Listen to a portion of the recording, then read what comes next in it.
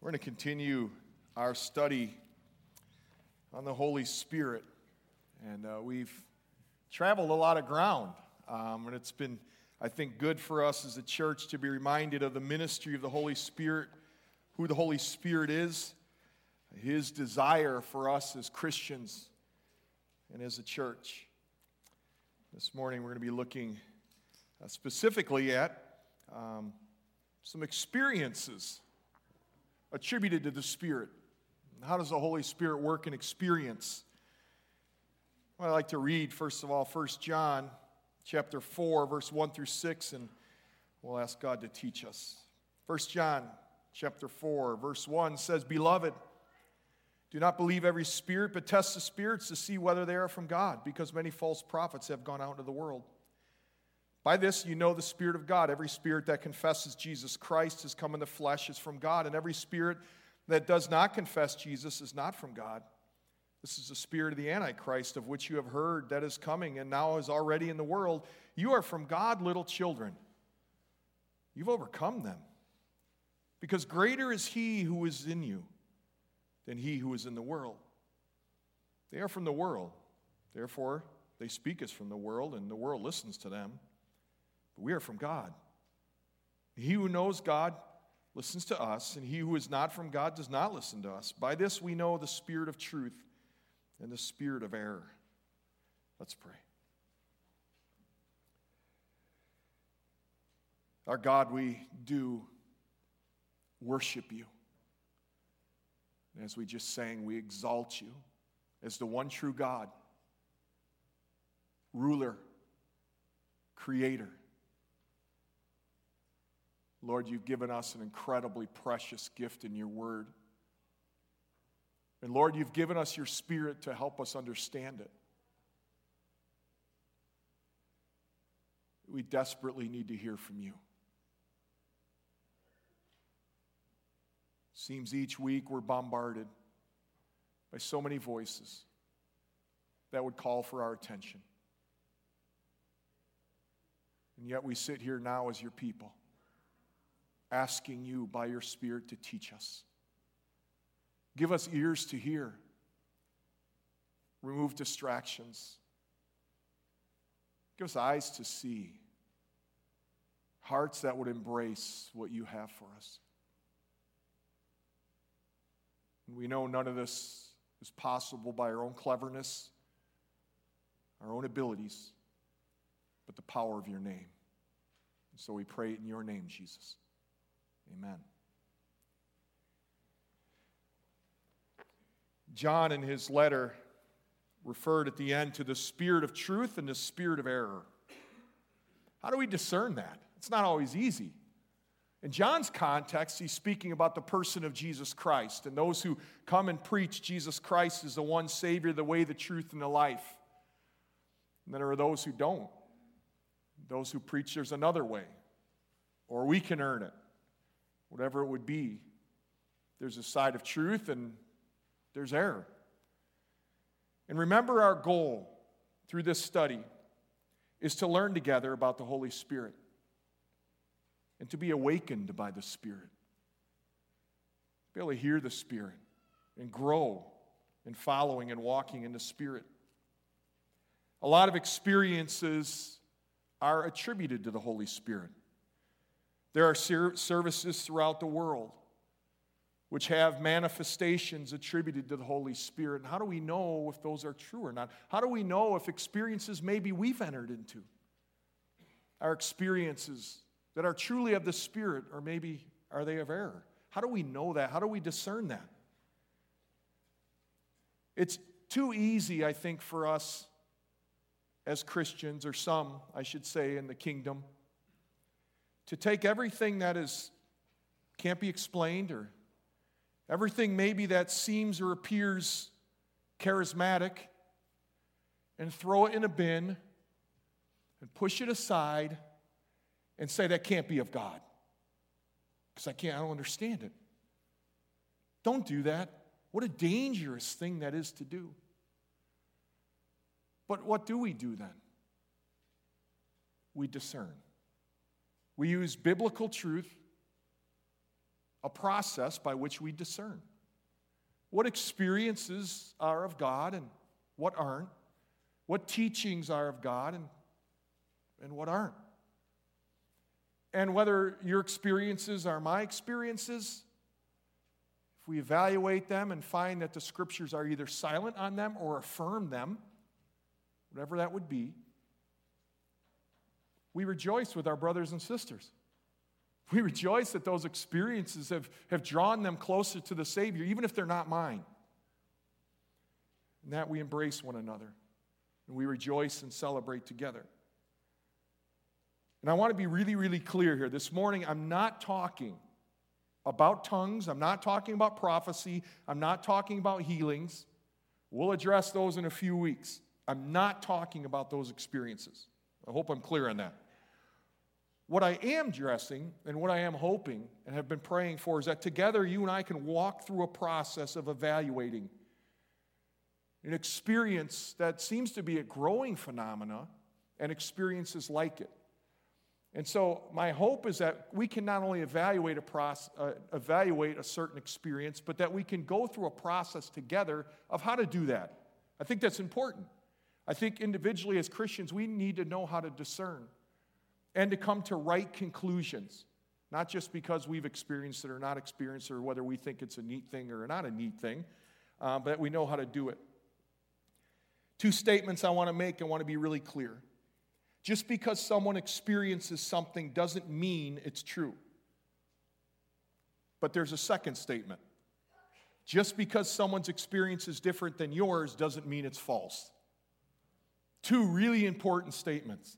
Just because someone experiences something doesn't mean it's true. And also, just because someone experiences different than yours doesn't mean it's false. You see, the Holy Spirit works. He affects us in different ways. And we want to test. We want to discern together as a body of Christ so we can build each other up in the faith. One of the questions that I think we need to face in this idea of experiences, is it possible the Holy Spirit can move so powerfully on a person that they're totally overcome? Totally. Completely overcome. And is not with that possibility, we would need to evaluate whether it's biblical. And we need to consider that about any experience. So don't throw out experiences just because they might not fit in our categories. Don't do that. But this morning I want to walk through a process where I believe Scripture guides us to test and to check out an experience. And there's some experiences like this. It's an experience of being called slain in the Spirit. It's also referred to as falling under the Spirit, resting in the Spirit. And so let's look at that. Let's go through this process of how to discern. First of all, we need to be aware there are sources of alleged supernatural experiences. This isn't surprising to us. There's some that I guess you could call, maybe it's not the best phrase, but self-induced. Hey, we live in a really stressful world, and many have almost physical sicknesses brought about by emotional disturbances. And so they wrestle with things and experiences, and there's some things they bring on themselves that really can be a source of an alleged a supernatural experience. There's a phenomena you could find its source in highly charged emotional meetings, where there's a sense of, not necessarily intentionally brought on, but a sense of pressure. I need to respond in this certain way because I'm told that I need to do it, or that there's others around me who are doing it, and I would seem out of place if I didn't. That type of thing. And so there is some phenomena that finds its source in highly charged emotional meetings. The source could be satanic. I mean, 2 Corinthians 11, 3 through 11, let me find it right here. 2 Corinthians 11 talks about what potentially could be. Verses 13, verse 13 and 14 of chapter 11. Paul, the context, Paul's talking to church in Corinth.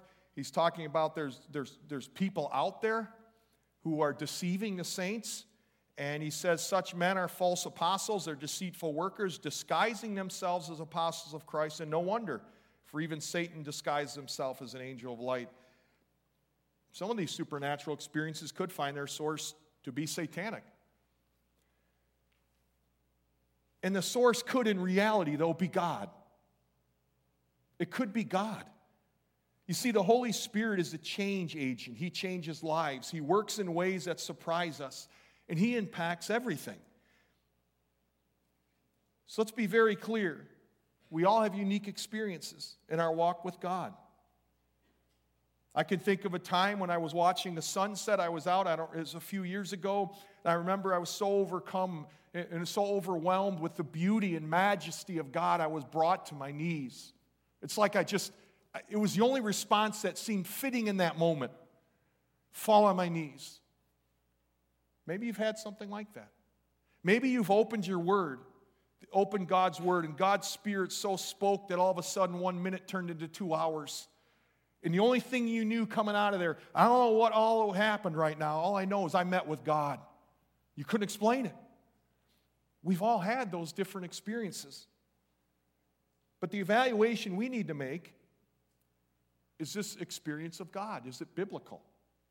We all need to discern those experiences. So let's go through this, evaluating this experience that's attributed to the Spirit called slain in the Spirit. Wikipedia describes this. Slain in the Spirit or slaying in the Spirit are terms used by some Christians to describe a form of prostration in which an individual falls to the floor while experiencing religious ecstasy. Another definition is it happens when a minister lays hands on someone. That person collapses to the floor, supposedly overcome by the power of the Holy Spirit. With this definition, obviously, you can include other phenomena, being drunk in the Spirit, maybe uncontrollable laughter. Those type of things would certainly fit in this definition. The specifics of the majority of definitions speak to an individual falling over backwards. They can't stand. Some shake in response to what is called the Holy Spirit touching them. I was reading, and if this is true, I found it pretty interesting, that in the 1700s there was a first recorded event in London which mentions this phenomena. So it's not really a new discussion. Yet it is one we need to make because it is a growing phenomena in the day we live. So what does Scripture say? Does the Bible give examples of people falling down when confronted by the power of God like this phenomena of being slain in the Spirit? Now, remember we talked a few weeks ago about when we approach Scripture, there's two types of Scripture. Descriptive passages, which tell us what happened.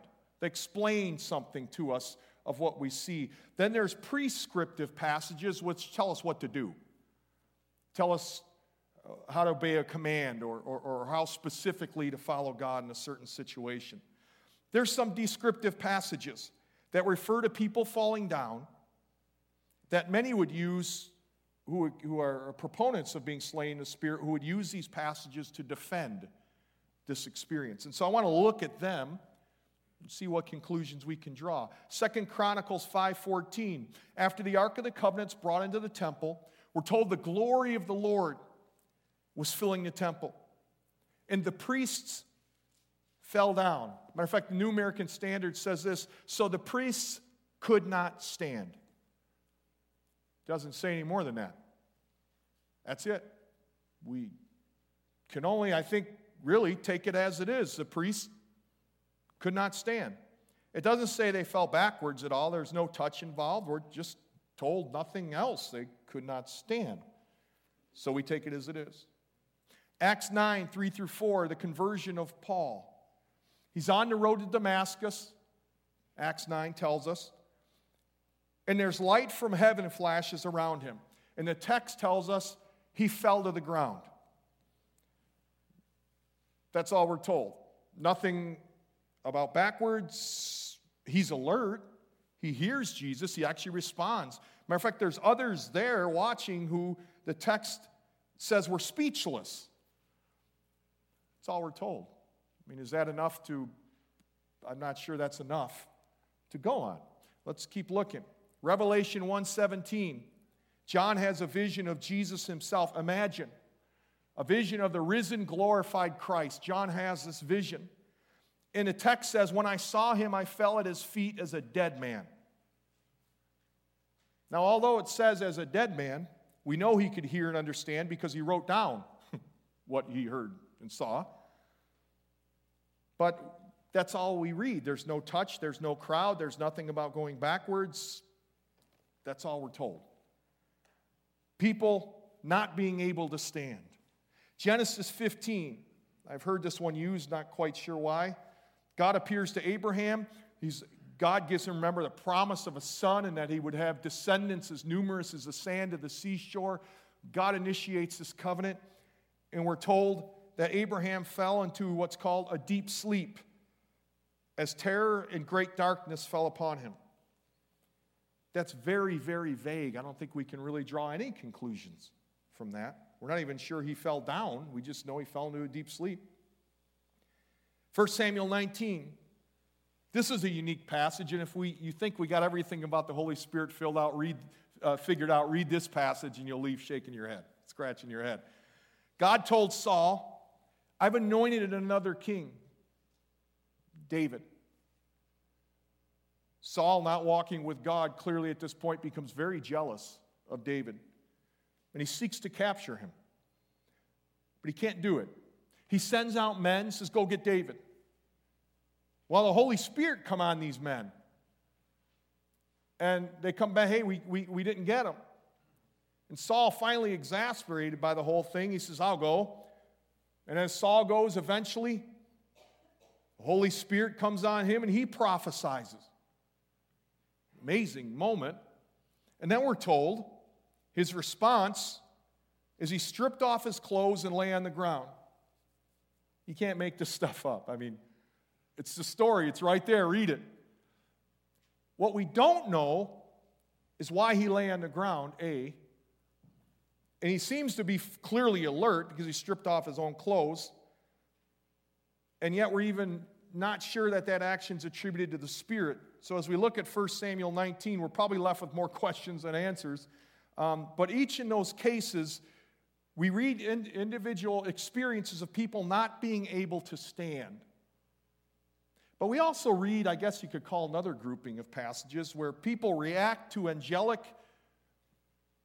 or the presence of God. Numbers 22:31, we read of Balaam. After having a conversation with a donkey, yes, he had a conversation with a donkey, speaks well of his spiritual condition. He saw an angel of the Lord. The text says he bowed all the way to the ground. That's all we know. We know he reacted to this angelic visit. There's multiple times in the book of Ezekiel where Ezekiel is face to face, in a sense, with the glory of God, and he fell on his face before God. Yet we know he heard, he was awake, and he was aware. He was conscious of what was going on. But he had a reaction to the glory of God, and he fell. He experienced something. And his response was one of awe. Matthew 17:4-6. You might remember the account, Peter, James, and John. The Mount of Transfiguration. The Father's voice comes from heaven. And we're told they fell on their face. As we would too, I'm pretty sure. They were heard, they were very conscious, they were very aware of what was going on, but in response to that moment, in response to the voice of the Father in the presence of Jesus Christ, they fell on their face. And in that culture, by the way, that was a sign of reverence, to fall on your face. Daniel 8:17-18, an angel comes to Daniel, and we're told he was frightened and he fell on his face. That's all we're told. It seems people were confronted with God's presence in a way that they were not used to. And they'd fall on their face in worship. Still alert, fully conscious, fully in control. None fell backwards. There was no crowd in the majority of cases. No leader laying hands on them. Experienced the presence of God. And as the psalmist said, let us worship and bow down, kneeling before the Lord our God, our Maker. And they fell in the presence of God. John 18:4-6. There's a Roman cohort coming to arrest Jesus. And they ask him, "Are you Jesus of Nazareth?" He says, "I am he." The soldiers, were told, fall to the ground, and they fell, it seems, the scripture, if I remember, says they drew back and then fell to the ground. Question, did they fall backwards? If they did, it was actually a bad thing because they came to arrest Jesus, not worship him. And so we have these descriptive passages. Falling before God. We have no description at all of these encounters of being slain in the Spirit. The passages simply show us people's reaction to what they saw. Also, I find it highly significant that in the Scripture's occurrence of falling, God encountered people as individuals and had a special, not trivial truth to communicate. And when God met these people, they were not in a corporate setting, and their response to the Lord was one of fear and awe. We see no visible, uncontrollable behavior anywhere that would resemble this phenomena of being slain in the Spirit. And we know that in every biblical record, when someone fell down in the presence of God, and the Lord or an angel, he fell on his face. Again, it's a sign of respect in that Eastern culture. They were not unconscious. They were told to get up before the angel would give him a message. According to biblical evidence, God seems considerably more interested in getting people to stand up and receive his word than to fall down in uncontrollable behavior. God has a word to speak to people, and he wants them to hear it. We see no biblical evidence of a minister of the Lord Jesus knocking people, I guess what is often called under the power. When Peter ministered to the people in Cornelius' household in Acts 10, I find it interesting. They received the Holy Spirit, was manifested, they were speaking in tongues, and while he was in the process of speaking to them, he did not lay a hand on them or even gesture toward them. And it seems one can look in vain for any biblical example of what has become all too common in circles these days, where ministers lay hands on people and expect them to fall down. We just don't see it. And if we were taking a principle from 1 Corinthians 14:23, different topic, but I think there's a principle relevant here. Paul says, "If therefore the whole church assembles and all speak in tongues and outsiders or unbelievers enter, will they not say that you are mad or demonized?" The topic is tongues, but the principle is that there's an out-of-control kind of everybody speaking in tongues, and nobody seems to know what's going on. There's confusion, basically. And those who would see this confusion would deduct from it, these people are mad. It's right there. Some believe that Greek word has this idea of demonized. I'm not sure exactly, but at least it means that they think they were mad. And so Paul sternly sets forth that there should be no out-of-control, I'll use the word free-for-all, corporate gatherings. That there might be some who come into the assembly and think that these believers were mad or crazy. This is, to me, a huge point. The Lord does not want to open the door for anyone to even think that Christians are out of their minds or unstable. The fact that many congregations today disobey this directive does not mean they're crazy, but it just means that an observer might think they are. So I think there's a principle to put forth here. Now, there is one prescriptive passage. It's a really unique one. I don't think we get much out of it. It's in Isaiah 28. There really isn't much here, but it is a prescriptive passage. And it does specifically speak about falling backwards, which this phenomena is. The context of Isaiah 28 is one of judgment. It's a prophecy of judgment, that captivity was predicted, that God would judge his people, they'd be taken captive. And in verse 7 through 8, we kind of get an idea of the condition of these people. These also reel with wine and stagger from strong drink, the priest and the prophet. Here's the spiritual leaders, okay? They reel with strong drink. They are confused by wine. They stagger from strong drink. They reel while having visions. They totter when rendering judgment. Okay, I notice those words: reel, stagger, confuse, stagger, reel, totter. Those words are all over there. The point of these people were engaged in drinking alcohol, and the result was they lived out the condition of what they were. They were drunk, and they showed it. That was the condition. That's what we're told at this particular moment. Now, as we go on, by the way, if you've ever noticed anybody who drinks a lot or a drunken state, you ever notice their behavior seems contrived, almost forced, how they seem to remove all the filters, and their behavior comes considerably out of character, I guess might be a way to put it. And in this particular situation, God's not really pleased with the behavior of his people, and certainly not the spiritual leaders. And then we get to verse 10 through 13. For he says, order on order, order on order, line on line, a little here, a little there. Indeed, he will speak to this people through stammering lips in a foreign tongue. He has said to them, here is rest, give rest to the weary, and here is repose, but they would not listen. So word of the Lord to them will be order on order, line on line, a little here, a little there, that they may go and stumble backward and be broken, snared, and taken captive. Now, if you look at verse 10 and verse 13, you're going, what on earth does that mean? Order on order, line on line, a little here, a little there. You're in good company. There's a lot of Hebrew scholars who are not quite sure what it means either. But I think the majority of conclusions is it's gibberish. The spiritual condition of the people was such that when they heard the word of God, they were so insensitive, it was gibberish to them. It was as if God was just speaking stammering things. They were so spiritually dull to what God was saying.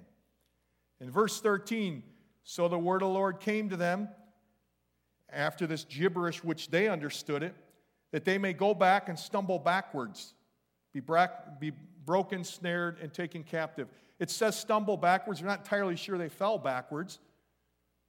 So we have an instance of someone at least stumbling backwards, but this is not a sign of blessing. This is not a good thing here. It's actually a sign of judgment associated with it. So I'm not sure this would be a situation that is even indicative of what we're talking about, but it is an example in Scripture of an experience of someone falling. But here would be my concern in summing up some of this.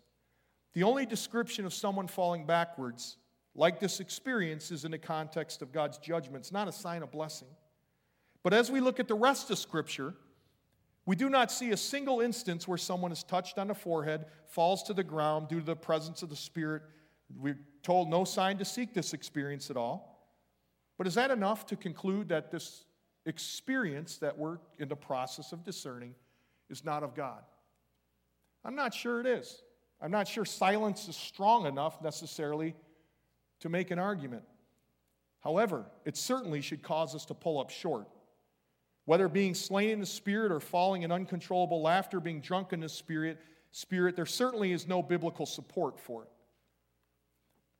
I'm reading an interesting book this last week. I spent some time.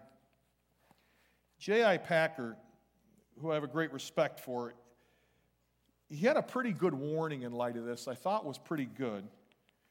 And he said the experience of those seeking experiences, intellectual and devotional preoccupation with the Holy Spirit tends to separate him from the Son whom he sent to glorify and the Father to whom the Son brings us. The result too often is a concentrated quest for intense experiences, emotional highs, supernatural communications, novel insights, exotic techniques of pastoral therapy, and what he calls general pietistic pizzazz, not closely linked with the objectives of faith and hope in Christ and the disciplines of keeping the Father's law. The experienced seeker's passion for physical and mental euphoria, he says health in the sense of feeling good and functioning well, reflects strong faith in the supernatural, and that is good, but also shows a feeble grasp of the moral realities of redemption, of the significance for our discipleship of self-denial, accepted weakness, and apparent failure, and of the spiritual values that belong to hard thought, sometimes frustrated endeavor, pain accepted, loss adjusted to, and steady faithfulness in life's more humdrum routines. I think what Packer's trying to get at is when there's too much emphasis on experiences, we can sometimes circumvent the process of discipleship, which isn't always easy. And so we got to be careful. That's why it's important we discern. But I do think there are some principles in Scripture that I think really give us greater clarity to this. As I said, we look at the descriptive passages, even the one prescriptive, and we got to scratch our head and say, I don't think there's really anything in these experiences that would support it. But we'd also have to say at the same time, I don't think anything here that would disprove that this was a biblical expression or not a biblical expression. But I do think there's a couple principles that help us even more. The first exhortation is in 1 Peter 1, 13 through 16. And again, these need to be carried out and evaluate any experience. We're just going through a process of using this particular experience as a chance for you and I to understand the process of discerning. 1 Peter 1, 13 through 16. Therefore, gird your minds for action. Keep sober in spirit. Fix your hope completely on the grace to be brought to you at the revelation of Jesus Christ. And as obedient children, do not be conformed to the former lusts which were yours in your ignorance, but like the Holy One who called you, be holy yourselves also in all your behavior, because it is written, you shall be holy, for I am holy. Commands are given here. Look in verse 13, you see them right away. Gird your minds for action. Be self-controlled. Be alert. Be fully sober. Those are the commands given by Peter. And he says, be holy in all your behavior. The whole idea, obviously, of holy is this idea of being set apart for God. So if you bow in a meeting, does this reflect the holiness of God? Could very well. I mean, it could be a very right and appropriate response. Absolutely. But does that experience maybe reflect the holiness of behavior? If it's of the Holy Spirit, it will reflect that which is holy in regard to behavior. So we need to think, when others are, in many cases, being slain, the spirit knocked down, when there's uncontrollable shaking, does that reflect that which is holy in regard to behavior? Is it living sober-mindedly? Is it being alert? Is it having a focused mind? I'm not sure it does. I think this is a principle we would hold up against that behavior and be able to step back and say, whoa, this principle seems to be in contrast to this experience, the one we're talking about. I do want to say this. I do feel, in my interactions with people over the years, just because someone has had this experience doesn't mean they weren't hungry for God. I know many people who've been hungry for God, long for more of God, who earnestly sought God's direction and leading, and they went to an experience like this. Does that make them a bad Christian? Of course not. Someone we should judge? Of course not. Someone who, in their Christian discipleship, should discern this behavior? Absolutely. Someone we should maybe come alongside and help them discern this experience or any other experience? Absolutely. Let's be slow to judge, please. Let's be quick to affirm people and help them in their discipleship. But I think this principle would be one we could come alongside others and certainly with ourselves be able to hold up an experience and say this seems to be contradiction to what Peter's saying here. There's another passage I think is very helpful to us. And this ties into something we talked about a few weeks ago. I find it in Matthew chapter 7.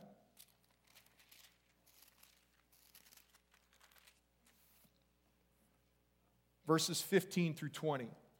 Jesus speaking, he says, beware of false prophets who come to you in sheep's clothing, but inwardly are ravenous wolves. There are wolves out there. We need to be careful. You will know them by their fruits. Grapes are not gathered from the thorn bushes, nor figs from thistles, are they? Even so, every good tree bears good fruit, but the bad tree bears bad fruit. Good tree cannot produce bad fruit, nor can a bad tree produce good fruit. Every tree that does not bear good fruit is cut down and thrown into the fire. So then, you will know them by their fruits. I'm a pretty simple guy, but it seems Jesus is giving us a guide to evaluate people involved with experiences. That is fruit. If someone who's leading an experience or someone we go to, a question that is a very fitting question is, what's their fruit like? By their fruit, you'll recognize whether this is a valid experience or one we should stay away from. The question would be, what's bad fruit? I mean, in order to know if fruit's good, I need to know what's bad. And to know what's bad, I need to know what's good. Well, we talked a few weeks ago about the fruit of the Spirit. And here's what Paul tells us the fruit of the Spirit is. But the fruit of the Spirit is love, joy, peace, patience, kindness, goodness, faithfulness, gentleness, self-control. Against such thing there is no law. It would have seemed to me that the opposite of bad fruit is the fruit of the Spirit. And then as we look at experiences or those who would lead them, the question I think we would add is what's coming out of there? Is what's coming out the fruit of the Spirit? And one of the fruits of the Spirit is self-control. And I think that's very important. I don't think the Holy Spirit will ever contradict the fruit He's trying to produce in us. He'll always be true to His character. He will not endorse what's contrary to what He's producing in you. So don't pursue these, I guess you could call it out-of-control experiences. Pursue living out the fruit of the Spirit. And as I think we put this all together regarding this experience of being slain in the Spirit or like experiences, I have three conclusions. I would say, one, definitely do not seek them. The Bible gives no positive example. We're never commanded nor encouraged. What we are given is principles that would cause you and I to live a life where we're alert, we're self-controlled, our mind is engaged in biblical truth and keeping in step with the Spirit. I would say definitely do not seek. I would say take a look at fruit of any experience, certainly this one, but any experience or any ministry. Ask yourself, am I seeing a demonstration of the fruit of the Spirit? And number three, walk in the Spirit. Focus on Christ, not the experience. Make a difference for God. So the Holy Spirit empowers you to do. Live out His fruit that He's producing in you. And glorify Christ in all things. The Holy Spirit will always point you and I there. It should be our focus, personally, and it indeed is our focus here at Elam. And I know we share this conviction that you and I would never want to quench the Spirit, but to let Him lead us, guide us, empower us to win lost people to Jesus, to transform us individually and corporately so there's a supernatural bond of unity, that there's evidences of the fruit of the Spirit that no one can deny, that are nothing short of supernatural, that there'd be the work of the Spirit in our midst corporately that we know is of God and would draw us and point us to Christ. It's to this I seek God for, and let this be our experience together. Let's pray. Lord, this morning we've endeavored, I hope to some degree succeeded.